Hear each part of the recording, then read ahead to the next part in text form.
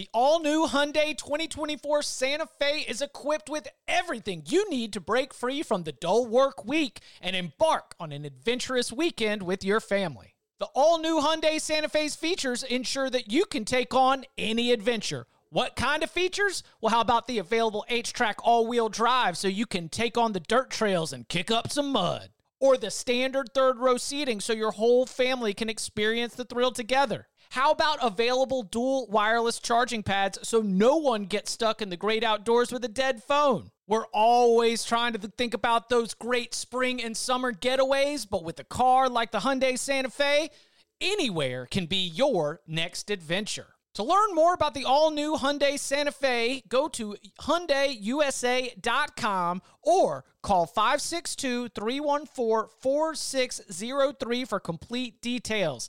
Learn more about the all-new Hyundai Santa Fe at HyundaiUSA.com or call 562-314-4603 for complete details. Old Man Winter here. If I had it my way, it would stay winter all year long. Short days, wind chill, black ice, and a good polar vortex. Oh, heaven. Wait, is it getting warm in here? Your cold snap is over, Old Man Winter. Spring has arrived. Spring. Spring is here, which means it's the perfect time to get away in the Hyundai you've always wanted. Visit the Hyundai Getaway Sales Event, where you can get great deals on all of our award-winning Hyundai models, like the tech-filled Tucson and Kona, as well as the spacious Palisade. Enjoy wherever you go with the peace of mind that comes with America's best warranty and 3 years or 36,000 miles of complimentary maintenance. But hurry in, these deals won't last. Add more joy to your journey at the Hyundai Getaway Sales Event. Now get 0% APR or up to $1,500 bonus cash on the Hyundai Tucson. Now, during the Hyundai Getaway Sales Event.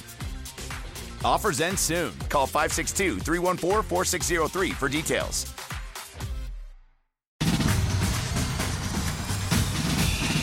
Welcome back to the Cover 3 podcast with your hosts, Chip Patterson, Tom Fornelli, Danny Cannell, and Bud Elliott. It's your call for the best college football coverage, from National Signing Day to the National Championship and everything in between. CBS Sports presents the Cover 3 podcast. And welcome back to the Cover 3 podcast here on CBS Sports. That's Tom Fornelli. That's Danny Cannell. I'm Chip Patterson, coming to you live at youtube.com/cover3 and all across the 24/7 Sports Facebook network. Woo, boys, it is time. Week 1 is finally here. Thursday, we will have a bunch of games kicking off week 1, and then the weekend hits you with games on Thursday, games on Friday, games on Saturday, Sunday night, FSU and LSU, and Monday night, Clemson and Georgia Tech. We had a fun draft for putting together our ideal viewers guide, one game for each slate on Thursday, Friday, and Saturday. That was on Monday. If you want to get a feel for some of the games that you want to keep your eyes on, between all of us, we gave. That's a great still shot, though, of our guy Chip. Like, that perfect. Is animated. That just is the show in a nutshell right there. That still shot we got of our guy Chip. All right. Well, now that he's gone, we can finally start the show. You twist straight, Tom.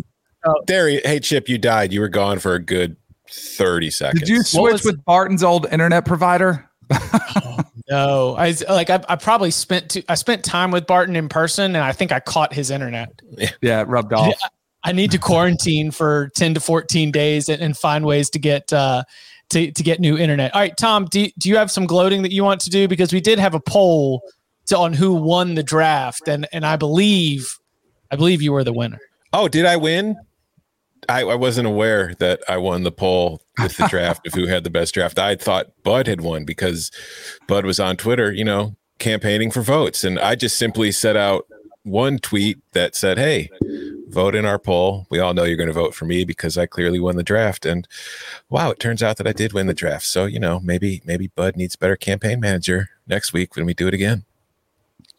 I'm just excited that I got 10% of the vote with this sicko slate that I'd put together. That some listeners said it looked like I was trying to get a confession out of somebody with that was a great tweet. The Alabama A&M UAB game as the lead game for my weekend, I think severely damaged my hopes of winning the thing. It made way more sense as a late round pick in the draft than it looked on the sheet, where it's like, this is what I want to start my college football weekend with. A number one.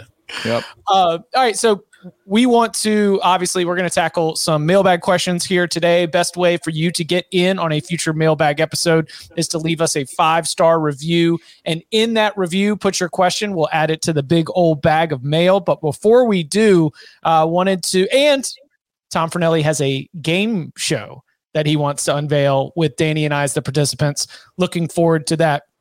But a big part of the headlines and the news that we've had leading into week one is the release of the depth charts. And with the release of the depth charts, we have the quarterback battles that are being settled. However, not every quarterback battle is settled. So wanted to roll through, not totally game show here, but wanted to roll through a couple of quarterback situations, and let's predict how this plays out. First of all, a shout out to Brendan Marcello of 24/7 Sports. That man has been keeping track of all 131 quarterback battles leading up to week one. And that is who started for Bama? Who won Bama's? I think it was Brock Young. Brock Young is going to be the starting quarterback for Alabama. But listen, on Brandon's post on 24/7, he does have Alabama listed. It is not an assumption. You got to at least check in on such things. That would be hilarious, though, if Alabama comes out in its opener against Utah State and Bryce Young's not starting. I mean, they'd still win. Yeah. They'd probably still cover. Well, then if Alabama still won and covered, would that invalidate Bryce's Heisman win? Oh, yeah. Would they be like, product system QB? Yes, that is the possibility here. Mm-hmm. All right, let's start going through some of these. We will start in the SEC with LSU, where we've got Jaden Daniels, Garrett Nussmeier. Remember, Miles Brennan has decided to end his football career. That man likes hunting, and I don't blame him. He doesn't want to get hit. He wants to get out there and hunt for a little bit. Good on him. Best of luck. Brian Kelly has come out and said that they've made a decision on the starter. They're just not going to announce it. Claims that it would be an advantage for Florida State heading into that season opener for the Tigers. So how do you think it plays out at LSU, Jaden Daniels or Garrett Nussmeier? Jaden Daniels. It's Brian Kelly, so guys that aren't even on the team yet will probably play quarterback at some point this season, but it's going to be Jaden Daniels. And I think when Brennan stepped away, that kind of clinched it, because Nussmeier he'd missed practice time because he was banged up, hadn't he? So, Daniels has been the only guy that's been there every single practice, as far as I know, getting all those reps, probably most of them with the first team. So I think Daniels will be the starter. I'm the same. Do you think they'll see both, or do you think it's Jaden Daniels, and if he plays well, you roll with him? I think that's the more interesting question, because I think you might see both, but I would lean towards Jaden Daniels getting the start because the upside, I think the running potential and what you can do with him as a quarterback, when you have a guy who can run the way that he can, which I don't think Garrett Nussmeier is in the same class as far as an athlete, it puts the defense in a bind. And I think you would lean that if there's no separation, if they're both kind of new to the system, look the same in practice, I think you lean to the guy that's more of a run threat to open some of those RPOs and some of the run pass option stuff that happens. Yeah, I think if both play, it's either great news or terrible news for Florida State. Because I do think that, like Brian Kelly, he does have a hook with his QBs and he does throw guys out there, but it's kind of like the Spurrier hot hand approach. Like, if the guy is playing well, he's probably going to keep rolling with him. But if he starts getting into trouble, then he'll try to mix things up. So, yeah, I think it's possible. But I think if Jaden Daniels, there's a very real chance he just plays the entire game as long as he doesn't play poorly. Okay. Well, what about from Alabama's or from LSU's opener? How about to Georgia's opener? Obviously, we know that Stetson Bennett, the king, is going to be taking the starter snaps for the Bulldogs. But for Oregon, we've got Bo Nix and Ty Thompson. Who do you think is going to have the unenviable task of going up against Jalen Carter, Nolan Smith, Keely Ringo, and the Bulldogs defense? Bo Nix. It's Bo Nix, yeah. Right? Yeah. That's why they brought him in. I think that, obviously they wanted a quarterback they were more comfortable with and they thought they were familiar with and they could run in their offense. He's got familiarity with the playbook with the offensive coordinator. And I think he's also got familiarity with Georgia. Like, Auburn plays them. So it's not like it's going to be the first time he's seen it. It's not going to be anything new to him. So I feel like there's a chance he's not the only quarterback who's going to play, but I do think that he's locked in. He's the starter. I think that's why he's there. Agreed. I think it's Bo Nix. Ty Thompson, I think, a little disappointed he didn't threaten last year. I think maybe he's, I don't want to say over his head, but another new system. It's hard for young quarterbacks. Bo Nix has played a lot of football, man. He's got a lot of starts in the SEC. And I bet Bo Nix practices really well. Just a hunch, just having been around a lot. I think that matters. I think he'll just be cleaner, crisper, and you go with a guy with the veteran experience in that environment who's played in SEC environments before. I think it's pretty easy. It's Bo Nix. Kenny Dillingham is the offensive coordinator for Dan Lanning's Oregon team. He was the offensive coordinator at Auburn for Bo Nix's freshman year. I also believe that the answer here is going to be Bo Nix. What about... Also, you could also argue Bo Nix's freshman year was his best year. Yes, without a doubt. I mean, he was the SEC Offensive Rookie of the Year. So that was and do you remember who he beat in his first start? Oregon. And he threw that touchdown late in the game. Yeah. And we were all like, oh my God, Bo Nix is going to be a superstar. Yeah. It was our first glimpse into, hey, this guy does some awesome stuff. And then we hadn't seen the other stuff yet. So it was just like, this guy's going to be phenomenal. He's like, he might be better than Cam Newton. Didn't quite pan out that way. No. Oh, we lost Chip again. All right. So, can we keep it moving? On to the next. But no, I mean, I want to ask you a question, though, because with Bo Nix taking over that job in all likelihood, like, do you think he is going to be better off playing in the Pac-12 than he had to be in the SEC, facing all those teams every single season? So do I think he'll play better against defenses that aren't as fast and physical and loaded with NFL talent? Yes, I think he will. I actually think he could have a year that will challenge. I don't think he's going to put up numbers like Caleb Williams. I think Cam Rising will be, the second best thing. And then I think Bo Nix will be in a pretty good position to maybe be the third best quarterback. DTR's there at UCLA. I think he's flying under the radar, but I think he could easily be a top 3 quarterback in the Pac-12 without question. Oh, hey, Chip. Yeah, back. Cincinnati, Ben Bryant or Evan Prater? Who do you think ends up starting? Fickle's doing a pretty good job of keeping this close to the vest, but I'm going to go with Bryant simply because I think that, Cincinnati coming off the playoff berth, Desmond Ridder has been the starter there for a long time. And you're starting the season with a tough game against Arkansas. And I feel like he's going to want to go, even though Bryant doesn't have a ton of experience, I think he's going to want to go with the guy who's been there longer and has more leadership, I guess, credit in the locker room, more experience. And I feel like in a game like that, in an environment that's going to be difficult, you want to go with the guy that's more reliable. But I do think both are going to play because they are different players. Bryant is more of your prototypical kind of, pocket passer type. And Prater has more of, he can run a bit more. He brings more dynamism to what you do offensively. So I wouldn't be, he's more like Ridder, honestly, than I think Bryant is. So I wouldn't be shocked at all if Prater gets some playing time. But I think that to start the game, it's going to be Bryant just to make sure that they don't put themselves in a hole early. So Bryant started his career at Cincinnati, then went to Eastern Michigan, played a year, and then's coming back to Cincinnati. Something to me says that he came back because he knows he's got a pretty good chance to win that job, and he's got familiarity with the system. So I'm going to go with Bryant too.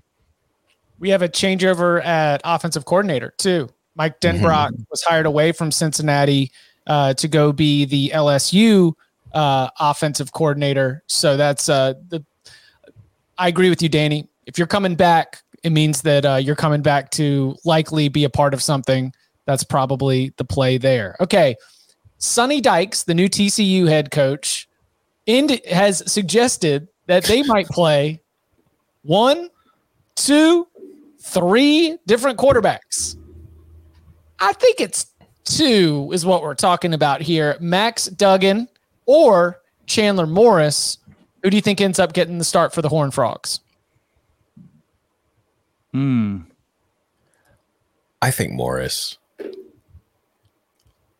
I know Duggan's been there and he's got plenty of experience, but I just think that with Sonny coming in, like Morris is much more suited, I think, to his offense than Duggan is. Not that Duggan can't run it. I just think that Morris has much more experience in the playbook, has been running very similar offense his entire career.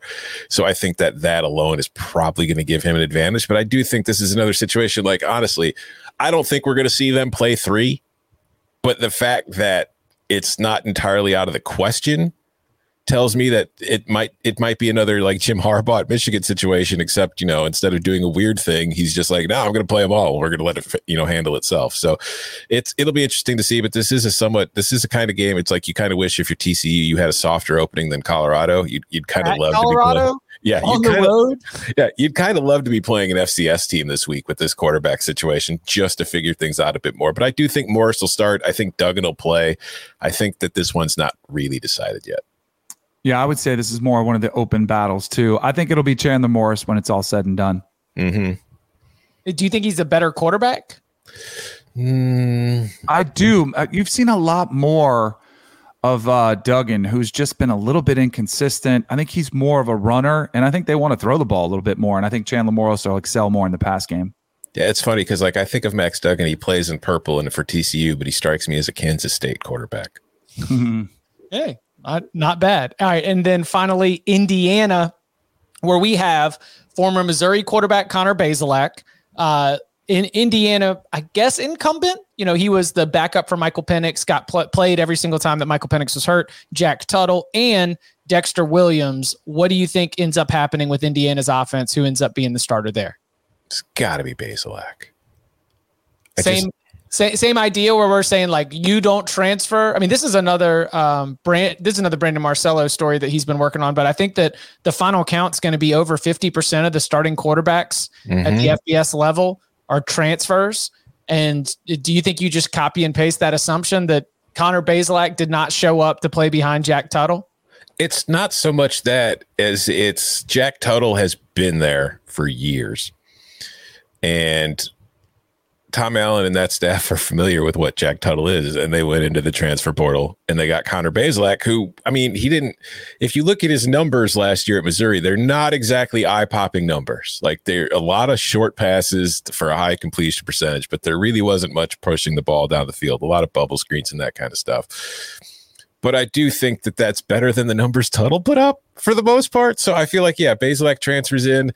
I don't think they have a great option, but I think Bazelak has the higher ceiling. So I think at home opener against a Big Ten team, it's probably going to be Bazelak. And there's probably some hope that, hey, fresh start, maybe not playing in the SEC, getting in the Big Ten instead of the SEC will make it a little, more room for him to maneuver. But yeah, I don't think if Indiana wins this game, I don't think it's going to be because of its quarterback. Agreed. Defense. Bazelak showed me flashes when he was at Missouri. I kind of like his skill set. I think it's probably going to be more the same, though. It is easier defenses, but you're still in a lower tier team in your conference where it's an uphill battle to get good protection, to get a great run support, great run game support. So I think it'll be Bazelak, but I'm curious to see. Walt Bell's their offensive coordinator, huh? That's who they went with? Yeah. Because it was a disaster. Nick Sheridan, when DeBoer left to take the Fresno State, now Washington job, I think they elevated from within and said, oh, okay, you just call those plays. And it did not work out great. So maybe a fresh system will help with Indiana's offense too. Also, I want to see what Indiana has at receiver because I don't really, there's nothing We've there. Lost the names that we knew. So it's going to be interesting to see. I think that could be bigger than the actual quarterback. I think it's going to be the guys catching the ball, making plays. They're also going up against a Ryan Walters defense that was downright salty and causing problems in the second half for Nebraska. So, I mean, I don't know what you're going to do right there. I don't know how you're going to handle it on a Friday night with the Fighting Illini in town. It's true. Coming up on the other side, we dive into the big old bag of mail, including an idea for the future of Nebraska's head coach and a specific question for Florida and Utah, plus Tom's hot new game show ready to sweep the nation next. My days working, taking care of my little ones can be a lot. I checked out Care.com and it was so easy for me to find local, experienced, and background check sitters. Finding our babysitter was way more affordable than I thought. Care.com makes it super easy. Search for qualified candidates. You can view their profiles, read reviews and ratings, check their availability, send messages directly, get the help that you need. Care.com should be every person's go-to.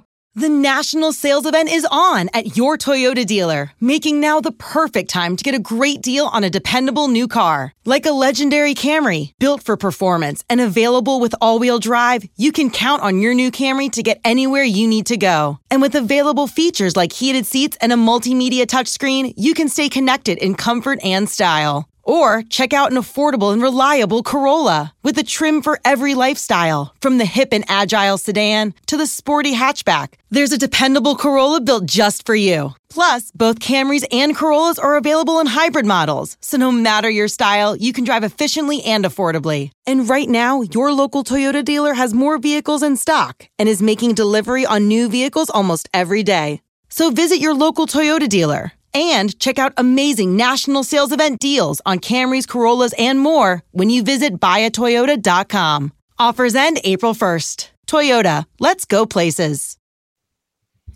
That's right. UEFA Champions League coming up on Paramount Plus group stage, but also Europa Conference League group stage action coming up too. So yeah, I know everybody's ready for Fiorentina against RFS and Hearts and the other teams from Latvia and Scotland. Come on, pronounce their names. That should be the game show right there. Okay, this first question from the big old bag of mail. A reminder, leave us a 5-star review. Put your question in that review. We will tackle it in a future mailbag episode. So this is from D Ham. Hard to imagine Scott Frost being back next season. Let's assume the interest would be mutual. I guess that means mutually parting ways. What would the next 5 seasons look like if Urban Meyer was their head coach?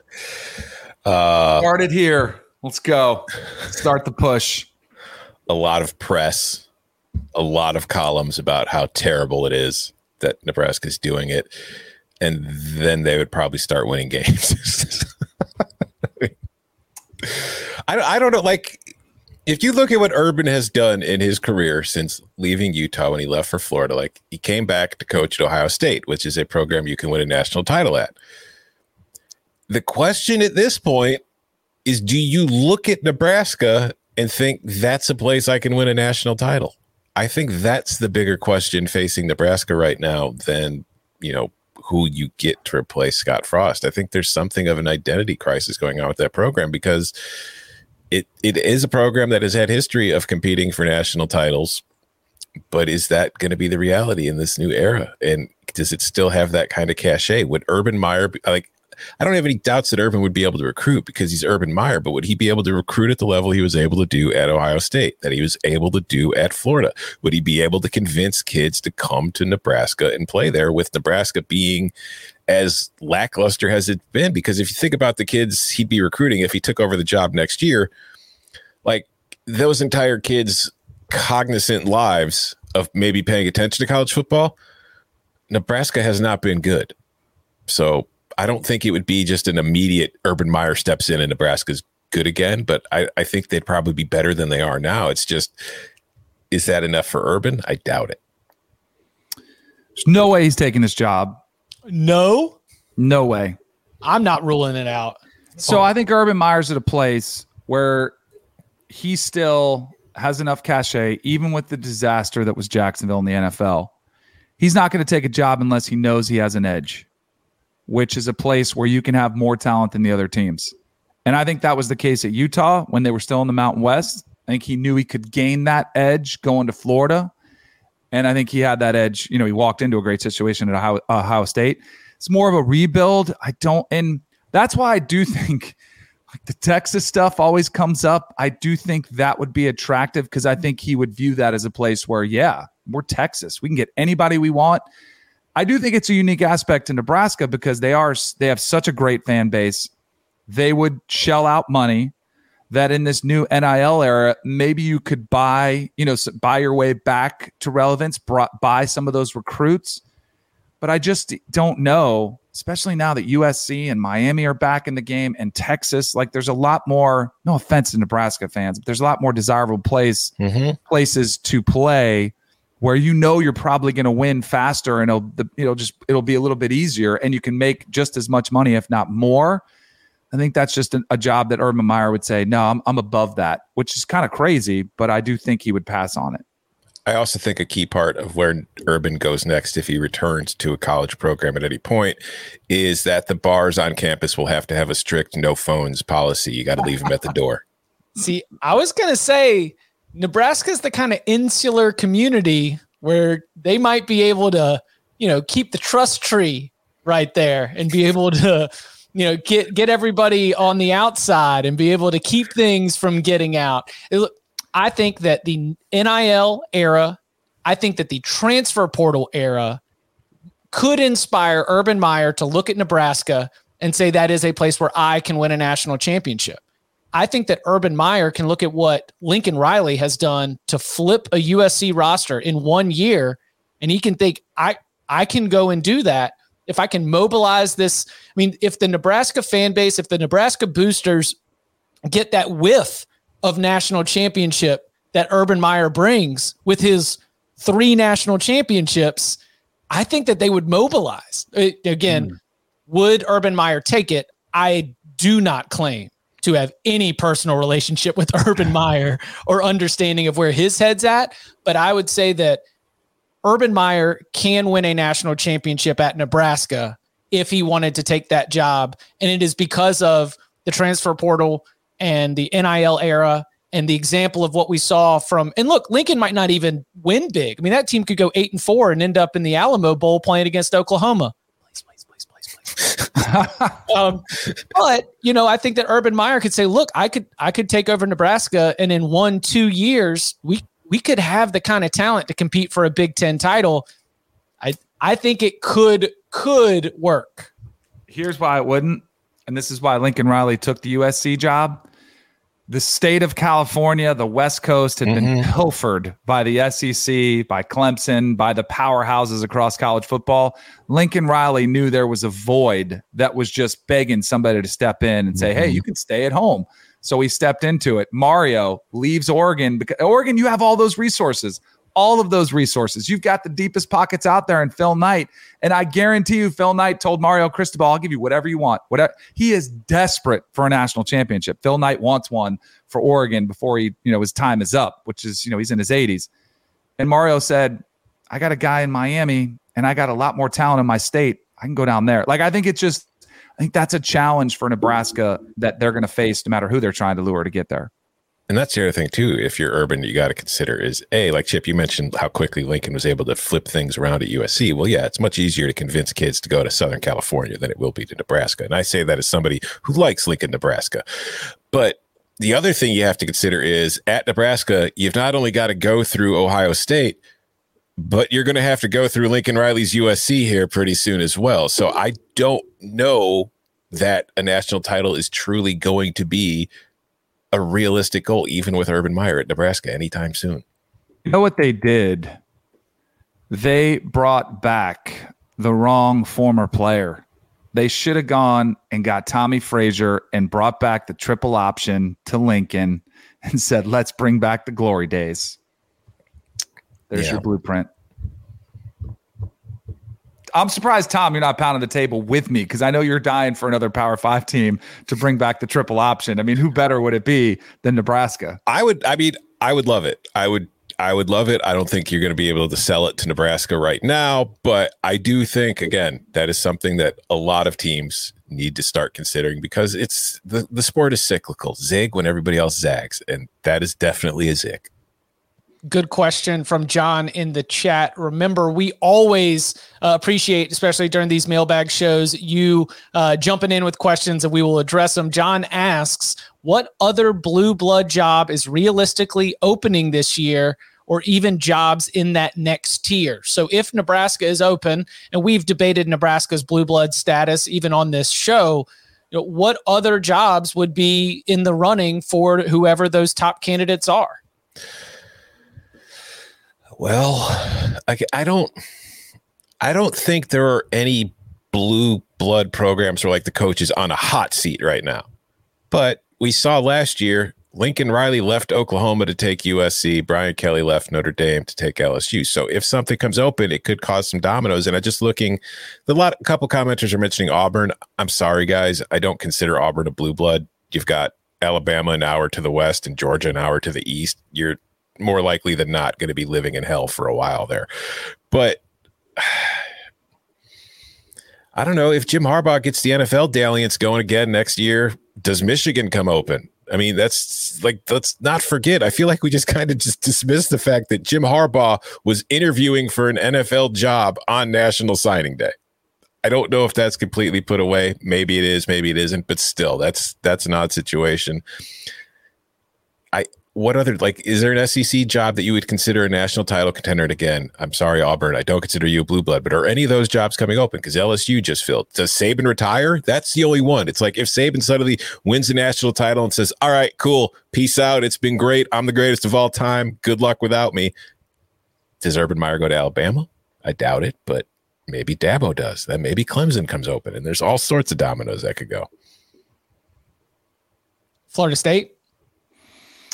Yeah, I mean, that's the one that's kind of glaring out there. It could get complicated. I mean, the start week one, we'll see what happens Sunday night. I hope it doesn't. I want to avoid that. I don't want a fractured fan base. But, if you're 6-6, there's going to be, some strong push to move on to the next coach. I don't think that happens. I think if it's 7-5, you at least have some momentum. If it's anything above that, you're looking forward. Let's get going. Let's keep this thing on track. But I think it could get complicated if it's 6-6. And there's a former alumni that's, crushing it at Jacksonville State and Deion Sanders. That's when things get really complicated. Hopefully we don't have that. This next question comes from Sparty Gator. Hello, guys. I absolutely love the podcast. It's a great way for me to catch up week to week on what is going on in college football. As someone who grew up in Central Illinois, who now lives in Charlotte and is a Gator fan, married to a Tide fan, I appreciate the diversified content from everyone's geographic area of expertise. Tom, I'm sure you know this, but if you don't, it would be worth checking out. One of the guys on Brett Bielema's staff is a gentleman by the name of Pat Ryan, who came from my hometown. Pat retired as one of the most decorated high school football coaches in the state and now is in charge of being the liaison between Brett Bielema's program and the high school coaches throughout the state. Also, as a former St. Jude's patient, I appreciate everything you guys are doing to help raise money for the hospital. I'm definitely going to get in on trying to bid for the Locks Pod experience. If I could ever share my St. Jude story or experience to help give the listeners some idea of what their money is going to, I'd be happy to do it. Now to my question. If Florida beats Utah, will it be considered a huge upset considering Florida is not ranked? Florida is still a slight underdog at home. However, I can't remember if it was Bud or Danny last week who brought this up on one of the episodes. Is Utah fully prepared to play 4 quarters in the swamp in August? I just feel that if the game is close late in the fourth quarter, Utah won't have enough left in the tank to close out the Gators. If we get the wrap-up show on Saturday night and Florida has beaten Utah, is everyone going to say it's the biggest upset of the weekend? Thanks for all you guys do, and I'm looking forward to the season. Marcus. Love it. Love to hear the St. Jude tie-in there, too. That's awesome. Is it? I think Florida to upset Utah is becoming a pretty trendy pick. I think a lot of people are almost expecting this to happen. I know I was with Brady. We were doing our lock show on Tuesdays on CBS Sports HQ. That was his best bet of the week was Florida upsets Utah. I think I've seen some guys on, SportsCenter and ESPN picking that upset. I think it's absolutely a game that Florida can win. Like, we'll do our locks tomorrow. There might be a play on that game. We'll have to see. But I think it could, imagine the enthusiasm that'll be around the Florida fan base, which, has been, looking for something to hang on to in the last 6 months. And it's been a little bumpy ride with some of the collective stuff that's gone on and where's Billy Napier's head in the game and why isn't he taking more of a sense of, urgency approach with the recruiting. And man, you talk about winning over a fan base and giving some enthusiasm. They get that home win. That place is going to be rocking. No doubt about that. But I don't think it's a surprise at all if they won the game. Just go back to the beginning of the question. Pat Ryan, I am familiar with. He won a whole lot of games at Metamora before retiring. As for the question, it's an upset, not a major upset. It's an upset by definition because Florida is the underdog, but I don't think it's an upset at all if Utah wins this game. It's an SEC team playing at home against a Pac-12 school. And I don't mean that as disrespect to Utah because I'm a big Utah fan and I think Utah is the best team in the Pac-12 and it will win the Pac-12 again this season. But if it goes on the road and loses to Florida, even coming off a down season with a first-year head coach, I'm not going to hold that against Utah in any sense because it's still a road game in an SEC stadium against an SEC team. So, no, it's not a major upset. As for the conditions of playing in the swamp, I mean, it's loud, it's going to be hot, and it's going to be hostile. So Utah is used to playing in front of that at home, maybe not with the same weather, but the fans are on their side in that situation. It's a little different when you're on the road. And it's, so I don't know. When you look around the Pac-12, there are some good environments. There are also some terrible home environments, as far as the atmosphere goes. But it's like playing in Oregon. Washington gets very loud. So it's the only thing that's going to be different to me is the weather. I think as far as the atmosphere, it's not going to be something Utah hasn't seen before. It's just, are they going to be able to deal with what's likely to be a hot, humid day? We'll see. So Utah, did I tell you guys what they've been doing in practice? Like they moved inside. He turned up the heat. He's been trying to dump water on the field to simulate the humidity. Because I think Kyle Whittingham knows. I mean, it is going to be a shock to your system when you feel that heat. And I was just in Salt Lake City. You guys was in Park City. We flew in and out of Salt Lake City. It's hot. So I could see you saying, well, it's 88 here. Like it's hot. And it was. Humidity. But it's the humidity that does it to you. And I think they'll be, they'll have to hydrate. You have to start hydrating like the day before. And I mean, they'll be in shape, but it does kind of sit on you. Here's another thing as a quarterback, I couldn't stand early in the season playing in humid environments. Your center's butt will be so wet and soaked through. Now, not anybody does that anymore, but you'd get a snap under center and your hand is soaking and the ball is wet. And there's nothing worse than a wet ball. And you'd be like, what is happening? Now you can go out of the shotgun, but even in the shotgun, center's his head is over the ball and he starts dripping sweat on it. Like those little things. That's swamp butt. Exactly. It is swamp butt. It starts coming to haunt you. So we'll see. I think the crowd is one thing, and it is similar. Crowd noise is crowd noise. No matter where they'll be louder. It'll probably be the loudest place they've ever heard, but you can't hear yourself at Oregon. You can't hear yourself at Washington. I don't think it's that big. Everybody has silent cadence. It's going to be the same disadvantage for your tackles that can't hear the snap count. I think the weather conditions are by far the most significant challenge Utah has to face. Yeah, crowd noise is crowd noise, but swamp butts for your center is the ultimate thing that you've got to get used to.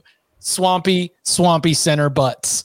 All right, this next question comes from Hawkeye Transplant in Oklahoma. Love the podcast. I've been listening for years. With Iowa's defense once again expected to be one of the better units in 2022, I think it speaks highly of Phil Parker and the job he's done in Iowa City with primarily 3-star recruits. Excellent coach draft choice, Chip. If you think about it, is there a coordinator that's meant more to his team than Phil Parker? Iowa's offense sure hasn't been the reason for the program's consistency in recent years, but my main question is twofold. One, why does Phil Parker's name never seem to be mentioned when top-tier programs are looking to hire a defensive coordinator? And two, if he were to get lured to a program that recruits defensive talent at, say, a top 5 level, how much better would you expect his defenses to be? Or is Iowa's defensive success more predicated on schematics and fundamentals rather than individual talent? So the question is, why doesn't he leave, and would it be different if he did? Yeah, and I think that Jim Knowles is going to be a great sort of test case here. He wasn't at Oklahoma State as long as Phil Parker has been at Iowa, but we are doing a lot of assuming, me included, that Jim Knowles is going to pick up Ohio State's defensive talent, and we're going to say, whoa, this is what you could do, and that Phil Parker might have that same kind of impact if he were given Ohio State's defense. Yeah, but of course the difference is that Jim Knowles has moved around throughout his career. Phil Parker's been at Iowa a very long time. So the question suddenly becomes is why does Phil Parker not get mentioned for other elite DC jobs? Maybe Phil Parker doesn't want to leave Iowa. Maybe Phil Parker's pretty happy at Iowa. Things are stable there. I don't know if you've noticed with Kirk Ferentz's coaching staff. They've mostly been there for a very long time. Brian Ferentz, his son, despite I think 90% of the fan base revolting against the Iowa offense last season, is still the offensive coordinator.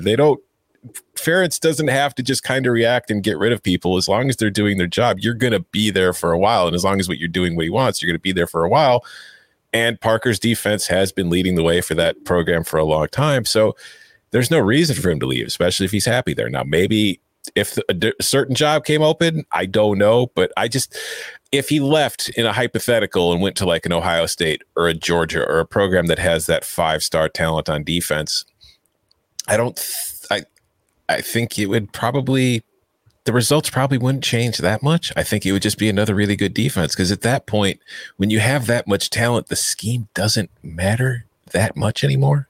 Like the more talented your defense is, the less what you're doing matters. The less talented your defense is, the more what you're doing matters. So I think it'd probably still be a good defense. It'd probably still force turnovers, because that's kind of what the bread and butter of what they're trying to do is. They try to confuse quarterbacks, get them to make throws, and then take advantage and pounce.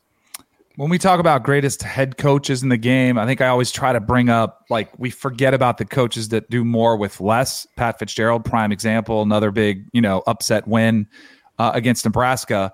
I think Phil Parker might be one of the most underrated coaches in America, like as far as assistant coaches. And I think you nailed it, Tom. I mean, some guys, he was a part of Kirk Ferentz's original staff there. Mm-hmm. He's been there the last 20 years. I think he's happy, I think there's value in that.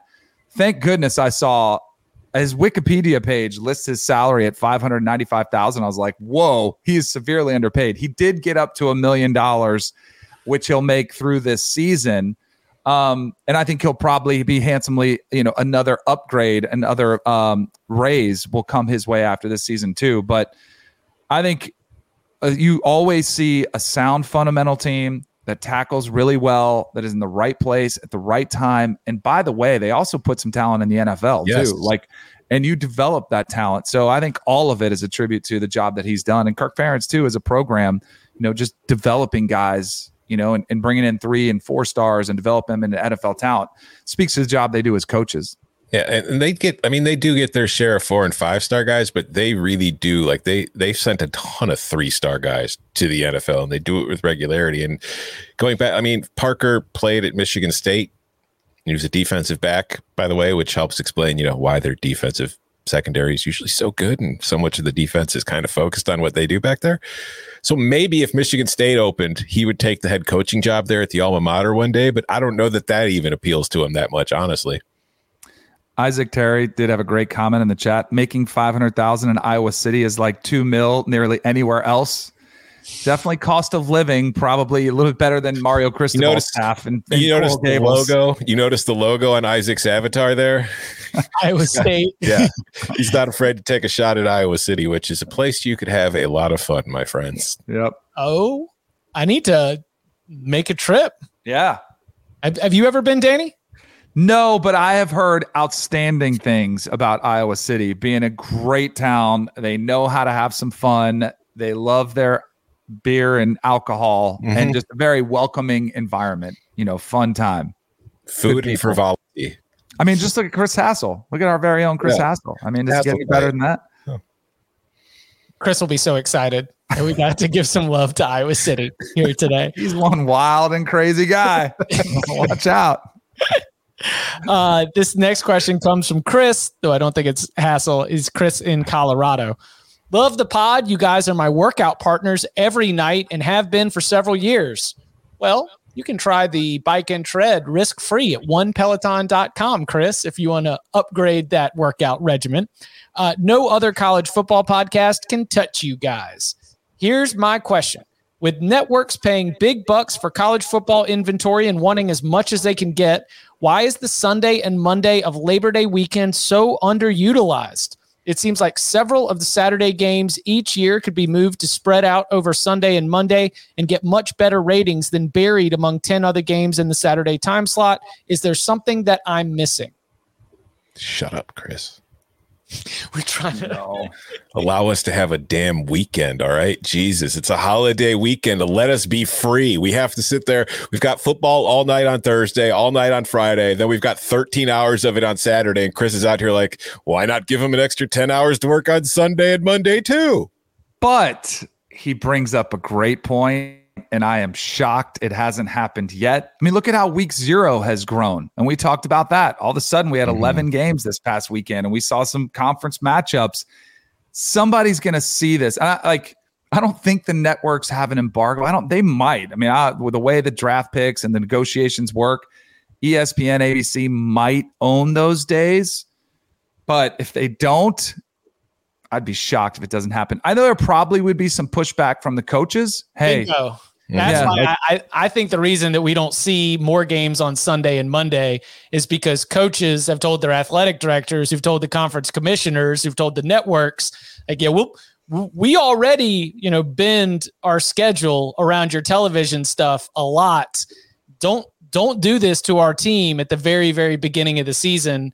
To do more Sunday, more Monday, throw the schedule off, have it impact your week 2. If you can't schedule like an FCS game for the short week turnaround, then we don't want to do it.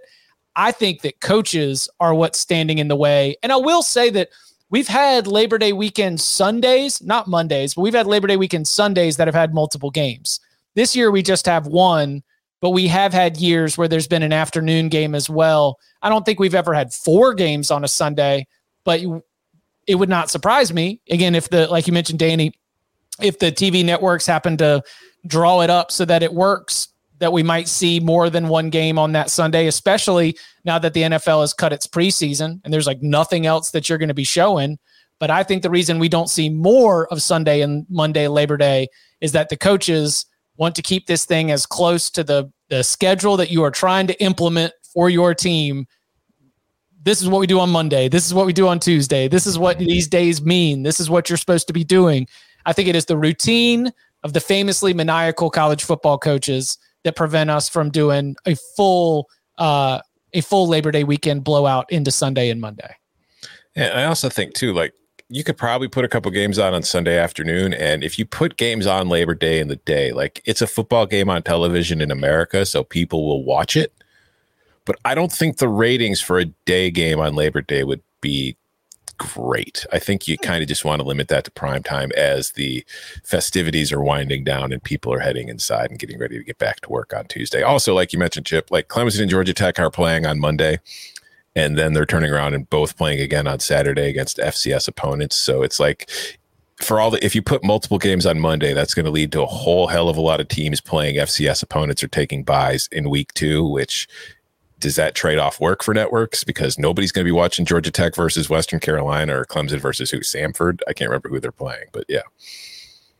That's that I believe that Jeff Collins played at Western Carolina. Rivalry game, baby. Catamounts in town. Collins, maybe he's auditioning for a job. All right, now it is time for the game show that is set to sweep the nation. And depending on how this goes, maybe it'll have its own theme song. So, Tom, why don't you introduce the game show as we prepare to play Where He Been? Actually, Chip, the game is called Where He Been. Where He Been? Where He Been. This is a game idea that I stole from another podcast called The Football Ramble, but I'm sure they stole it from somebody else, because all game shows are pretty much the same thing, reformatted 1,000 different ways. But here's the basic premise, and I'm going to have to rely on both of you who are sitting at a computer screen not to cheat. So I'd like to see hands in the air the entire game. But also, listeners, people viewing us live right now, don't spoil it in the comments. Help me out. Yeah, no, don't. But here's the premise of the game. I am going to name a college football coach. I'm going to tell you how many schools or places that coach has coached. It could be college, it could be NFL, it could be an assistant, it could be the head coach. No. Okay. And then the two of you are going to bid on how many schools you can name where that coach has been. And say, Chip, if I give you a coach and you bid 3, Danny, you then have the option to outbid him and go to 4, or you could say, do it. If Chip does it, he gets a point. If he doesn't, you get the point. 3 coaches, 2 points wins. If somebody sweeps, we'll still do the third coach just because it helps fill time. So, Chip, as the regular host, I'm going to concede to you the first choice. Our first coach, and where he been, is Ohio State coach Ryan Day. And I probably shouldn't have said that Ohio State part, but I feel like you're both going to get that one right. So whatever. Ryan Day has coached at 7 different places. How many of them do you think you can name? I bid 4. 4. Danny, do you match? Do you want to go to 5 or are you going to let him prove it? So I'd have to say 5 to beat him. Yeah. And if you get it wrong, he would then get the point. Prove it. All right, Chip. Name your 4. Ohio State. Correct. The Philadelphia Eagles. Correct. Boston College. Correct. New Hampshire. Correct. Bang. 4. Where are the others? The 7 places overall are New Hampshire, Boston College. He was at Florida. He was at Temple. He was with the Eagles. He was with the 49ers after the Eagles. And then he took over the Ohio State job. So, Chip, that is a point for you. He was a New Hampshire quarterback, I believe, for under Chip Kelly. Yeah. Mm-hmm. All right. Well, Danny, now it's your turn. Our next coach is Kirby Smart, who has coached at 6 schools. So, Danny, where he been? I'll go 3. 3. Chip, can you beat that? I think I can match. No, you got to beat it. Oh, yeah, I can beat it. I can go 4. Oh, Danny, you going to go 5? No. All right, Chip, name 4. Okay. Here we go. LSU. Bing. Miami Dolphins. 2. Alabama. 3. And Georgia. 4. Oh, bang. Yeah, 3 with Saban, and then Chip with the clean sweep. Georgia. Do you know any guesses as to what the other 2 jobs are? Is it Valdosta State or something? There's like 5, but what's the 6th? Wow. Danny, you should know the 6th. Danny, He was not at Florida State, was he? he was at Florida State. What year? What year was he at Florida State with Jimbo? Let me look it up real quick because I don't have it right in front of me. Yeah, no, he coached at Florida State in Well, no wonder he's done such a great job. 2002, 2003. 2002, 2003 as a grad assistant. That's where he went from Valdosta State. Yep. Mm-hmm. Wow. That was when I was in the NFL and didn't pay attention at all to any college football whatsoever. I was just trying to keep a job. I was in the NFL, excuse. Sorry, I was too busy being an NFL quarterback. That would have been really bad. Dana said Danny was the QB. That would have been really bad. I don't know if I can name all the GAs, but that would have made me look really bad if he was actually on the staff when I was there. I missed him by a few years, thankfully. That would have been awful. So, hold on. A quick sidebar. Jimbo was Jimbo at Valdosta too, or was he at Samford? He might have been at Samford, right? There's the Valdosta, Samford. There was some connection, and maybe even doing research for future editions of the game, Chip. Oh, I know what you're doing. You're trying to get a head start on next week's Where He Been. All right. So, Chip, you win the inaugural, but let's keep playing. Yeah. We got one more There's left. a 10-year window. I blanked on college football, so it's not fair. Well, don't worry. This next coach is not in either of your windows. Okay. Bear Bryant coached at 8 different schools. Chip, how many of them can you name? I bid 3. 3. Daniel, can you match that or get to 4? I'll go 4. Oh, Chip, are you going to go 5? Prove it. All right. Name 4 schools where Bear Bryant been. Kentucky. 1. Texas A&M. 2. Bama. 3. And now it gets tricky. If I guess wrong, do I get another guess? No, you lose. I can't rattle. Oh, shoot. You got to know where he been. I didn't know this aspect. I just looked it up because he won. Oh, this is killing me. Just looked this up. What conference was it in? I'm not giving you hints. You got 10 seconds.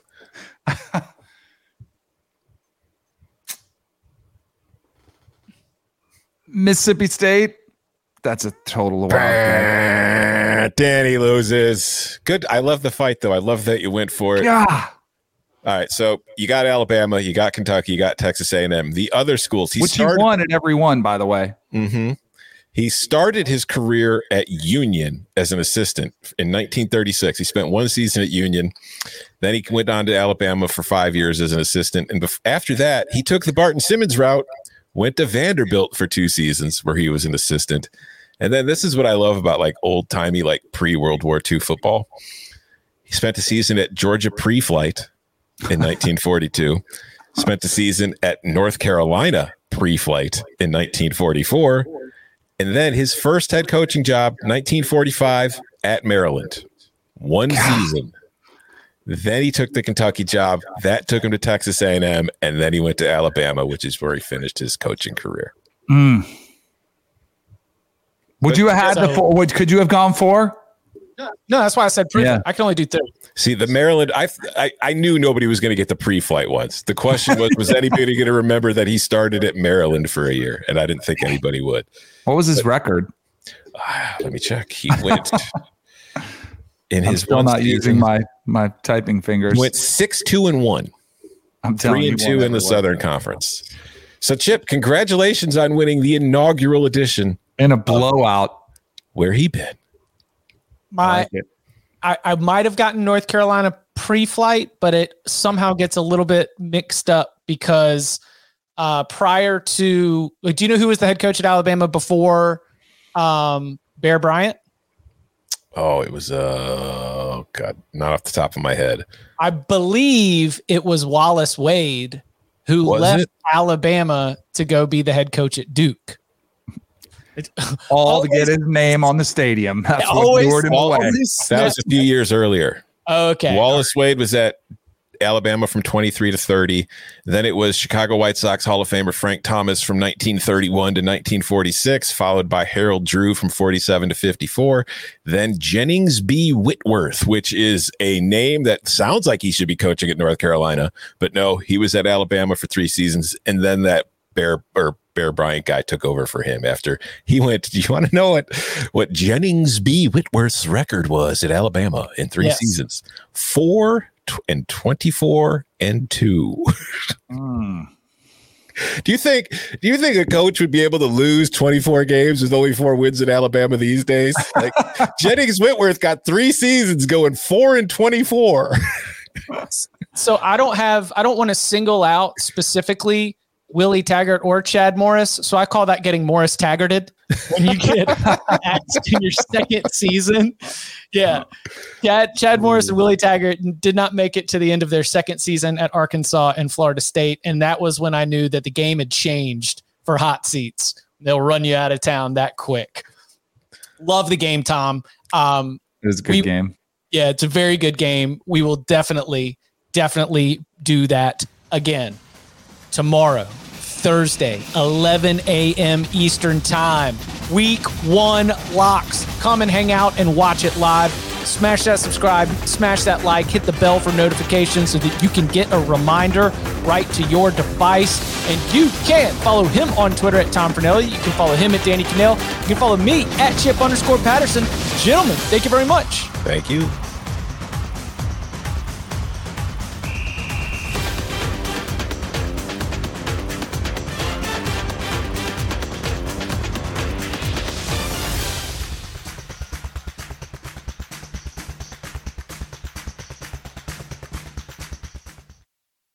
Celebrate and save at Ashley's Anniversary Sale. With Hot Buys, your choice of colors starting at just $3.99. Ashley Sleep mattresses starting at $2.50. Plus, receive a free adjustable base with select mattress purchases. And shop top mattress brands like Stearns & Foster, Tempur-Pedic, Purple, and Beautyrest Black with 60-month special financing. Only at Ashley. Subject to credit approval. No minimum purchase required. Minimum monthly payment, down payment, tax, and delivery may be required. See store for details.